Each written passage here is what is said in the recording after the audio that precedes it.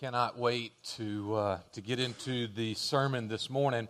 So if you have a Bible, turn with me to Romans chapter 8.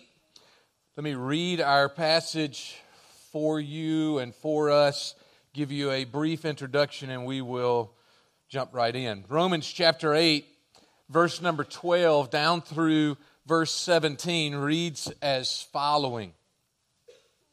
Remember, he's writing to a church, and we're going to make this our own. So you and I are a church. Let us think that he is writing to us. He's writing to the church at Rome in the first century. It has been recorded and has been kept for you and for me, so he is writing to you and he's writing to me. So then, brothers and sisters, right here at River Bend, we are debtors, not to the flesh, to live according to the flesh, for if you live according to the flesh, you will die. But if by the Spirit you put to death the deeds of the body, you will live. For all who are led by the Spirit of God are sons of God. You did not receive the spirit of slavery to fall back into fear, but you have received the spirit of adoption as sons, by whom we cry, Abba, Father. The Spirit Himself bears witness with our spirit that we are children of God. And if children, then heirs, heirs of God and fellow heirs with Christ, provided we suffer with Him in order that we may also be glorified with Him. Let's pray. Heavenly Father, I bow before you. God, I ask that as we spend just a few moments this morning looking at this passage, as we spend our time this morning looking in Romans 8, and we center around the term adoption. God, that you would show up in a mighty way. Show us what you have done for us, what you have done to us. For those of us who know you, and those of us that don't know you, I pray that this morning would resonate, it would ring clearly into the hearts and minds of those that are here, into the hearts and minds of those that you will send us out to tell what you've done. God, speak this morning, I pray in Christ's name. Amen. I don't know about you, but I will never be known as, and y'all can shoot me if you'd like, wait till I finish the sermon though, for loving chocolate. I'm not a chocolate fanatic, and okay, that's fine. But for everyone, I believe, even if you are a chocolate fanatic, I believe if you were to have an Oreo cookie in front of you, there's two things that must happen. Number one, it's got to be double stuffed, and number two, it's not about the chocolate wafers, it's about the cream filling on the inside, right? Can we all agree to that? If that's the case, then the cream filling, the stuff that you and I need to grasp today, that you and I need to eat today, is found in our second point. But I want to get to it first, and then we'll come back to it. And so I've got two families that I'm inviting to come up on stage. We're going to have the Pilstroms right here behind this mic, and Johnson, y'all can fill in over there. All right? It's all about adoption.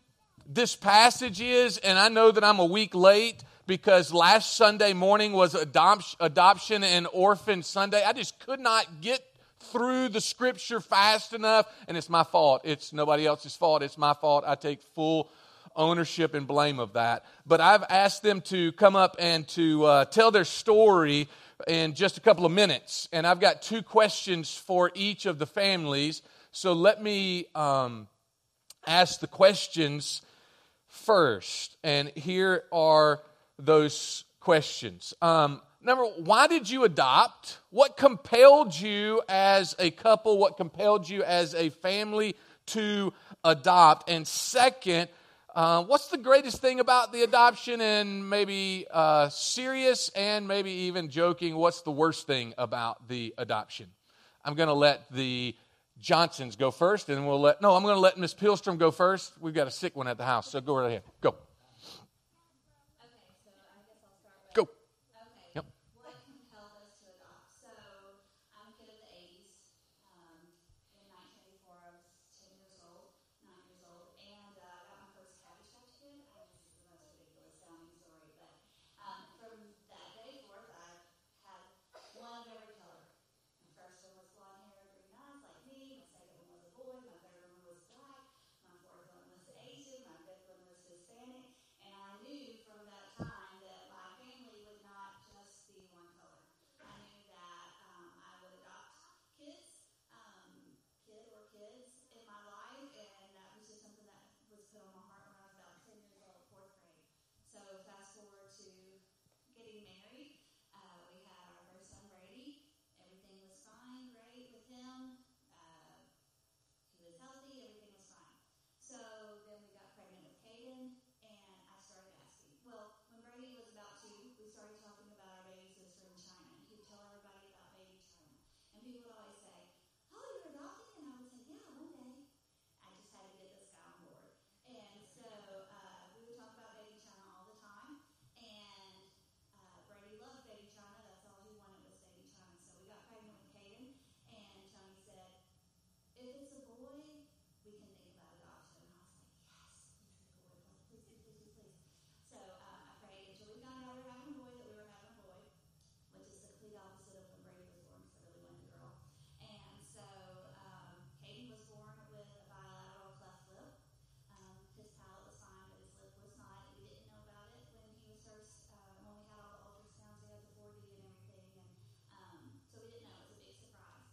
And that day in the hospital, I didn't cry. I wasn't upset about it. The doctor said he'll be fine. And we left the hospital a couple days later, and I was like, God has something huge for our family. I don't know what it is today, but we have something big coming. And I can't wait to see what it is. She's right there. So, how many years later? I don't know. We started the adoption process, and we decided that cleft lip and cleft palate was easy for our family. I mean, as easy as it can be. We had already been through that surgery, and so we did a medical checklist, and we requested cleft lip and cleft palate, and we got this beautiful baby girl who had a shaved head and a repaired lip and a completely open palate, and she is the most normal kid you'll ever see. Best and worst. No, I'll do the worst.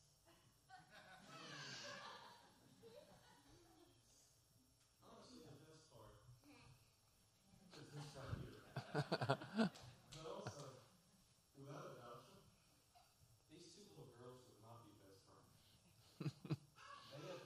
They've known each other longer than the Johnsons have known Jenna. But just the love she has brought into our family and the craziness that she is absolutely amazing. The worst part, they should never give anyone a 2-year-old. We got her a day before her 2nd birthday. That was my big prayer. We found out that we were matched with her when she was 18 months old, and I started praying hard. All my friends started praying hard. God, please do not let her spend another birthday by herself. She needs her family. And so when we got to China, most families get their babies on a Monday. Well, her birthday was on a Monday, that Monday while we were there. And our province gave you your baby on Sunday. So she did not have to spend her next birthday alone. And so everything was great while we were in China. She was the perfect child. All these other kids hated their parents. They were hitting them in the head, dumping drinks on them, and she was just fit right in. We came home, and she cried for 6 months. All day long. We would tag team her at night. We'd be like, "Okay, it's your turn. No, it's your turn." And then finally one night we were like, "You live here. You are not a guest anymore." And we just walked away. She started sleeping in her bed after that. It was great. But that first 6 months, she cried all, but she was grieving, and she was 2 years old. Then one day she just turned into a silly little girl. There we go. There we go. Thank you, Pilstroms. Thank you. You can go. Yeah. All right, Johnsons, let's talk about yours. Well, our story's a lot the same. I just felt compelled at a very early age that adoption was something that I'd want to do. I was raised in a church where adoption was prominent back in the 80s, and just wanted to follow through with that. Little did I know that in college I would be diagnosed with just one of those things, and my doctor had to tell me at 20 that I would never have children of my own. And now, most of you know Hayden is out there, so we know we serve a very big God that knows a lot more than doctors do. But at that point, we just immediately started pursuing adoption, as well as expanding our family, and adoption came first. So we were called on January 1st through a private individual, and that just kind of laid the ground of us adopting Meredith. And just to share, one of the best things about that is that just knowing that God's plan is always best. Even though Chris and I had tried for years to have a family on our own, whenever it came to her being born, she was born on March 26th, and when I held her for the first time, it was just imminent that God's plan is always best, because I remember holding her and just thanking God in that moment, as crazy it was that I had never gotten pregnant. Because if I had, I would have missed out on the biggest blessing and the best plan that he had for our family and for us. And then finalized her adoption 13 months later. And through that, the worst part of that was that it was kind of a up and down procedure court deal that we had to go through. But that's one of those things. From the worst part of it is that in adoption and foster care, you have no control.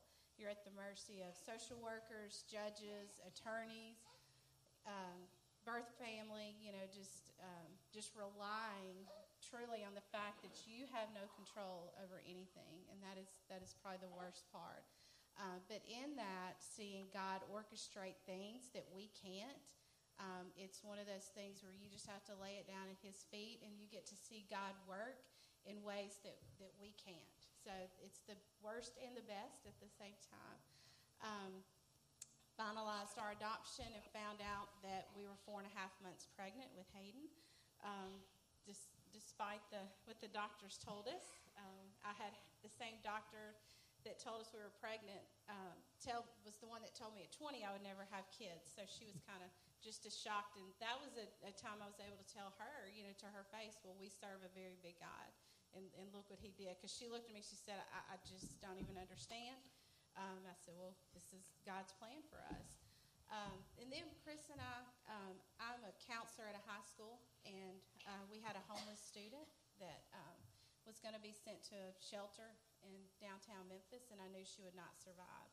And we begged the court, and at that time we were not licensed foster parents, but I have worked in the field of social work and adoption through the Department of Human Services since 1997. Not that I can pull strings or have any attachment, but I knew that if we could go to the judge and plead our case, he would say no, because I know how DHS works. You have to be licensed. I mean, hands down, they will not place a child without you going through all the proper channels. But he did. He let us leave court that day. She was 17 at the time, and that's a whole different story. We don't have time for that today. But it led us when we got a call about Jenna. And they called us and they said, we need her to come stay the night until we can get things worked out. Just her situation, father passed away, and then a very tragic situation in her current foster home. They just said, we need you to take her for the night. And, well, that was in September of 2014, and we finalized our adoption of her in 2015, August 26th. So we've just been blessed. As far as just, I too have felt the need and the call to adopt, and I think it's a calling that is placed on everyone's life. I know in James it states that we're called to care for the orphan and the widow. That doesn't mean that you're called to adopt. It does mean that we have to, provide for them and to care for them. So a lot of people get that confused. But I felt the calling a long time ago, and when I met Lauren, she told me it was very possible that we'd never be able to have kids. And I said, well, that's all right. We could adopt. So I think God has a plan. And seeing that plan fulfilled has been just amazing. And I think that's one of the best things that has been able to come. Another thing as we've gone through these process twice is that, knowing that seeing these two individuals that I have the privilege of seeing God's plan in their lives and my lives and putting us together and just being able to raise them, knowing that they know that I went after them, that we didn't sit there and, get in a lineup and they were able to pick us out, that God put us together for a reason. And I think that that's very much how he views us, that he pursues us and he comes after us. And that's why our adoption is adoption in general is just such a perfect picture of his adoption of us, and being able to see that through these kids' lives and knowing that I'm able to raise them, just the joy that they bring to us, and the fellowship and just relationships that I have with them, no matter how crazy they make us at times, or how mad I may get at them for messing up, but they're always there, and we love them. Amen. Amen. Take it.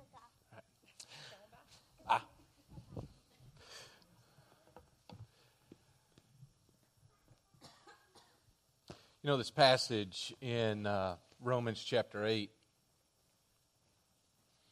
centers on and kind of deals with spiritually what their story has been in a physical sense, and what your story and what my story is to be in an eternal sense.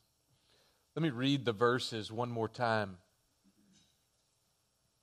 So then, brothers, we are debtors, not to the flesh, to live according to the flesh. For if you live according to the flesh, you will die.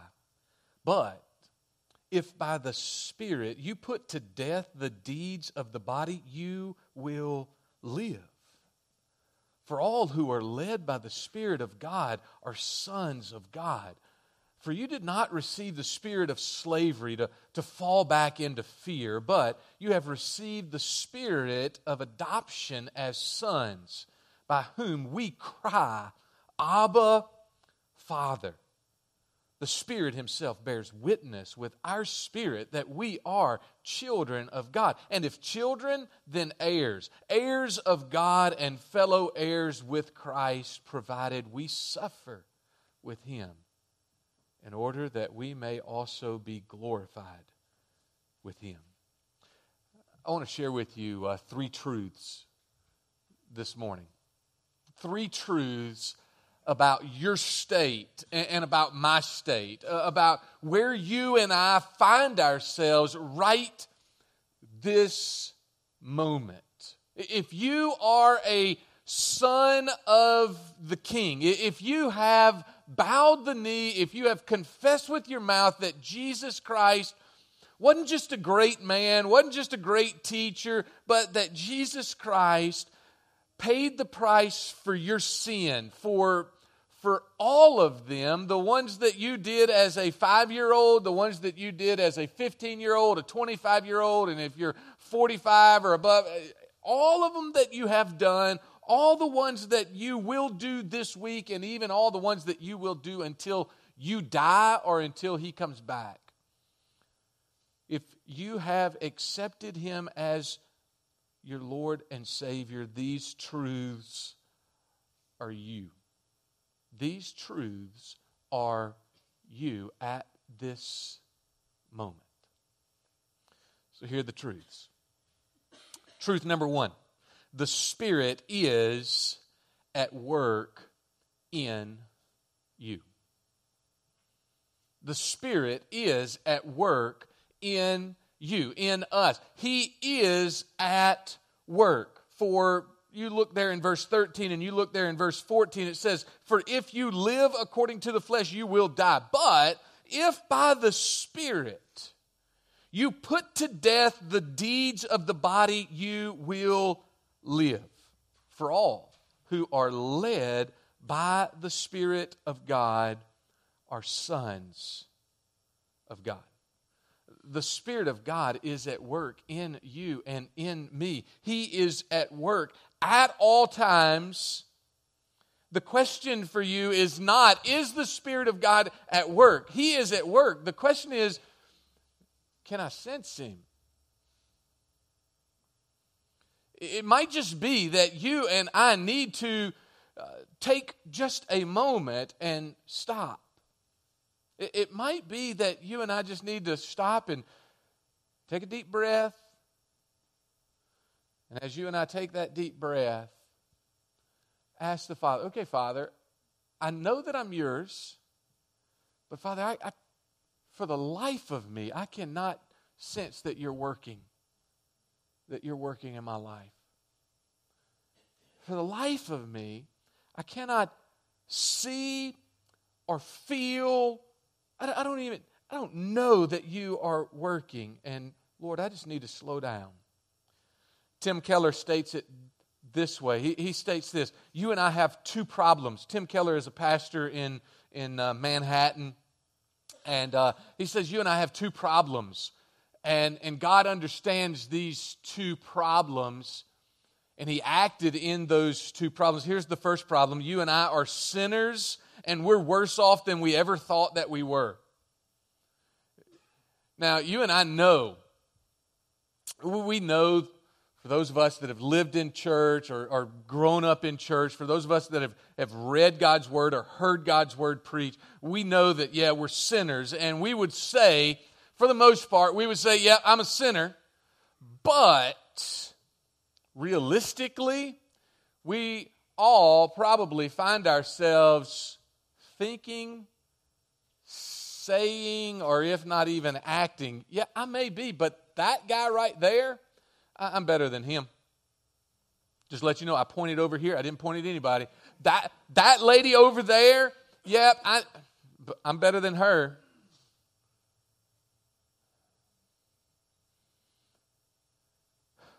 Our problem is that we are sinners, and we are so much worse than we would even give ourselves credit. So much worse. But God, knowing that problem, He comes to this second issue, Keller does.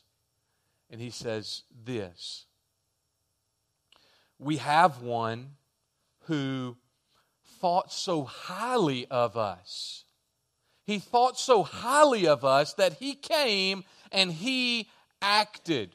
Look back in verse 3. If you have your Bibles open, you look back in verse 3. Let me read it for you. It states this: for God has done what the law, weakened by the flesh, could not do, by sending His own Son in the likeness of sinful flesh, and for sin. He condemned sin in the flesh in order that the righteous requirement of the law might be fulfilled in us, who walk not according to the flesh, but according to the Spirit.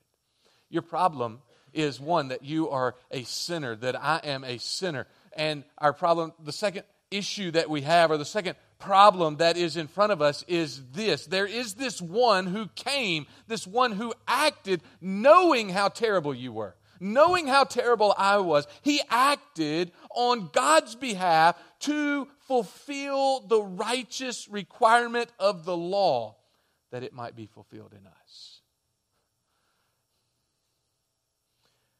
The Spirit of the living God is at work in us.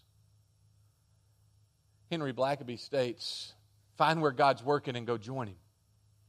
That's one of the greatest statements that he's known for. Henry Blackaby, the author of Experiencing God and so many other studies and so many other books, Christian books, he says, find where God is working and go join Him. And how true that is. But know this: He's working in you.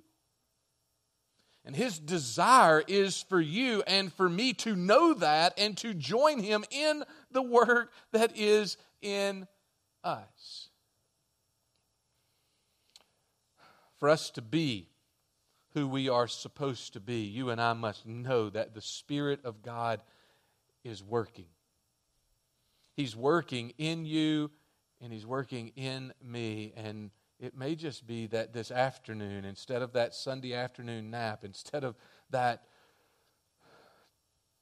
television being turned on and watching whatever is on the screen. It may be that we just need to stop and we just need to get alone and say, okay, Lord, I know that I'm yours. I know that you're working in me. I just haven't stopped long enough.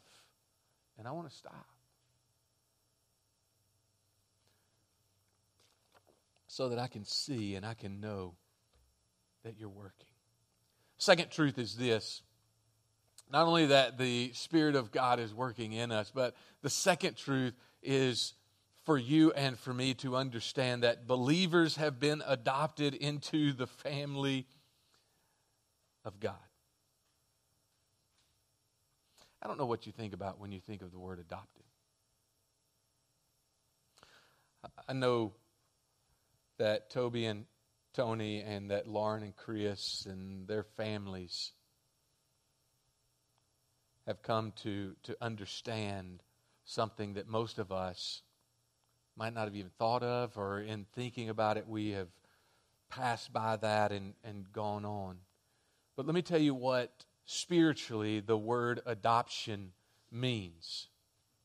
Spiritually speaking, the word adoption is used only by Paul in the New Testament. He's the only guy that wrote about it, that spoke of this term adoption. And he wrote of it 5 times, with 3 of them being right here in Romans. Okay? And so he wrote about the term adoption, and he wrote about it in spiritual terms. This term adoption, it signifies being granted the full rights and privileges of sonship in a family to which one does not belong by nature. In adoption, all previous relationships were severed. The adoptive father deliberately chose this child. The adoptive father deliberately chose, more than likely in the first century, chose a son. And he would choose that son to perpetuate his name and to hand off his inheritance, his estate. The new father exercised authority over the new son. The new son entered into the privileges and the responsibilities of what would have been a natural son. But what you and I don't grasp about adoption is this, that you and I all, every single one of us in this room, every single one of us in Hernando, Mississippi, every single one of us were orphans. Yeah, no, Brian, I had a mom and a dad. Spiritually, you were an orphan. Spiritually, the only inheritance that you had in and of yourself, all your good works, all your gifts, all your talents, the only inheritance that you and I had was death, was eternally being separated from God. But God acted on your behalf. Sir, He acted on your behalf. Ma'am, He acted on your behalf. He acted on my behalf, and He chose us. I love what Chris stated, that He chose those and ran after them, and God did the absolute same thing. I love that in both of their stories from a young age. He said, you know what? This is what our family is going to look like. We chose that. And God chose you and He chose me. And He adopted us. Listen to what Ephesians chapter 1 verse 3 states. It says, blessed be the God and Father of our Lord Jesus Christ, who has blessed us in Christ with every spiritual blessing in the heavenly places. Even as He chose us in Him. He chose us in Christ before the foundation of the world, that we should be holy and blameless before Him. In love, He predestined us for adoption. In love, He predestined you for adoption. He predestined us for adoption as sons through Jesus Christ, according to the purpose of His will. John recorded it two different ways in these words. First, in John's Gospel, in John chapter 1, verse 12. But to all who did receive Him, who believed in His name, He gave the right to become children of God, who were born, not of blood, nor of the will of the flesh, nor of the will of man, but of God. Then later in his epistles, in 1 John chapter 3, verse 1, he states this: see what kind of love the Father has given us, that we should be called children of God. God adopted you and me, and He adopted you into His family. Let that sink in. That's the double stuffed cream filling right there. That He saw fit. And He loved you in all your messes. He loved you in all your junk. He loved you in all your sin. He loved you. And before the foundation of the world, right there in Ephesians chapter 1, verse 3, before the foundation of the world, God said, you know what? That orphan, Brian Tillman, who if I left him as the best that his mom and dad could do, would be one that lies to authority, that one that doesn't care about authority or what the law states.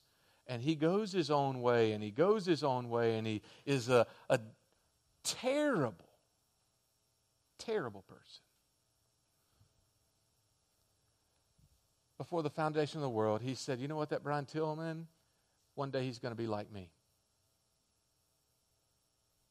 Now, you and I always know that if you were to come down here and you were to hold my hand and I would try to pull you up where I am, it would be so much easier for you to pull me down than for me to pull you up. But God says, I don't care how terrible you are. I don't care how nasty it is. I will reach my hand down there and I will pull you up. I will make you my son. I will make you look like me. You will be my daughter. And for all eternity, I will give you everything. My whole best. He acted when you would not. He chose you when you would not. He ran after you and me, and He adopted us so that you and I would be a part of His family. I probably should stay there, but I'm going to go to the third truth. I'm going to go to the third truth, and let's try to put a bow on the sermon. Truth number 3 is this: adoption declares for you and declares for me, declares for us a new legacy. And that legacy is that you and I are heirs in the royal family.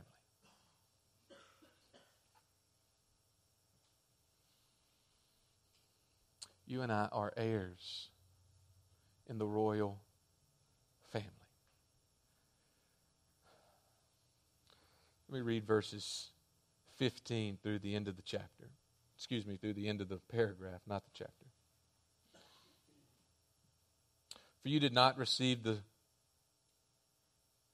spirit of slavery to fall back into fear, but you have received the spirit of adoption as sons, by whom you and I cry out, Abba, Father. The Spirit Himself bears witness with our spirit that we are children of God. And if children, then heirs, heirs of God and fellow heirs with Christ, provided we suffer with Him in order that we may also be glorified with Him. This third truth for you and for me is this, that your adoption into the family of God. You and I have bowed the knee, have confessed with our mouth, have surrendered our lives. Not just eternity, but we have surrendered our Monday. We have surrendered our Sunday afternoon. We have surrendered this week. We have surrendered every single day to Him. And He says, hey, Brian, because you did that, here's everything that I have. Now you think about that for a second.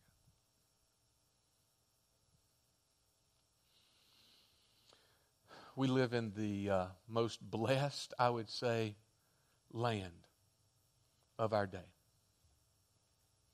For the most of us that are in this room, for the most of us in this county, in this state, in this nation, whatever we want, we could have in our driveway, we could have in our house, we could have at our table.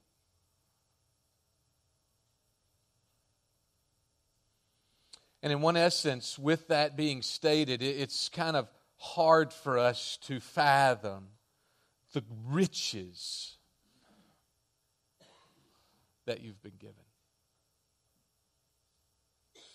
But you and I need to see those riches.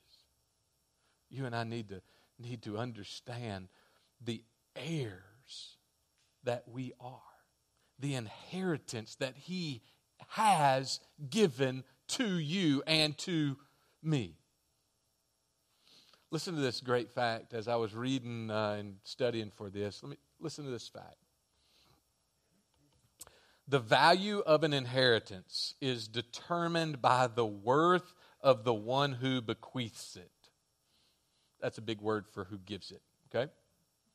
And the inheritance of Christians is from the Creator, sustainer, and owner of the world. God is not only the source of our inheritance, but He is Himself our inheritance. Of all the good things in the universe, the most precious is the Creator Himself. Now one day I'm going to die. I'm going to push up daisies and 6 feet under, and I'm going to go see Jesus, okay?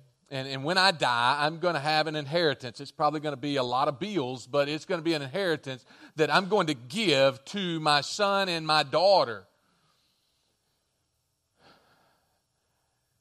And you see that? The value of the inheritance is determined by the worth of the one who bequeaths it, who gives it. The value of the inheritance that has been given to you has been given by the Creator Himself. And that inheritance is not a home in heaven. That inheritance is not just allowing you to enter into the pearly gates by the skin of your teeth. That inheritance is not, ooh, my robe smells like I'm burnt, but I got in. That's not the inheritance. You all understand what I'm saying? The inheritance is Him. He is the inheritance. He's the one who gives it, and He gives Himself. And because of who He is, it has all the weight. It has all the glory. It has all the splendor and all the majesty because it is Him. And He has freely given it to you. And that inheritance does not have to wait until you die. That inheritance has been given to you. He has been given to you because He lives inside of you. It's the same God who parted the Red Sea. It's the same God who caused the sun to stand still. It's the same God who raised the dead men back to life. It's the same God who caused uneducated Galileans to be able to speak multiple languages. It's the same God who lives in you and desires for you and for me to know that He is working, that He has given all of this and has adopted you and adopted me as sons and daughters into the family. Oh, might we live different because we know Him, because He lives inside of us. Heavenly Father, I bow before you. Father, so often the responsibilities of this day, the things on the to-do list, draw our attention away from you, our King. Draw our attention away from you, our prize, our inheritance. God, I pray, Lord, I pray that we would this morning be brought back to you. That we would be reminded of this great prize, of the one who has given himself. Oh, Father. Young, middle-aged, and old in the room, I pray that you would open our eyes, that we might see what you've given us, who you've given us, and that we are to grab a hold of you right now. For the position that we live our lives in is as a son and a daughter of the King, as a joint heir with our Lord and Savior Jesus Christ, not as peasants, not as slaves to another. We are yours, bought back by the precious crimson blood. Oh, Father, might we see that? Might you open our eyes and our ears and our lives to that today. Bring us back to you. Father, as we stand and as we sing in just a moment, Father, may our focus be on you, the one audience of this worship, the one audience of this invitation, the one audience that has given everything. Might we sing to you, might we come to you, might we call out to you, and might you show us your work in us and your desire to work through us as sons and daughters of the Most High God. This time is for you, sir, and it is for you, ma'am, to come back to Him. So you obey. Sean and the worship team, the band's going to lead us, but you obey. It is a time for you to be invited back to Him. So we're going to stand and we're going to sing. You obey our Father this morning.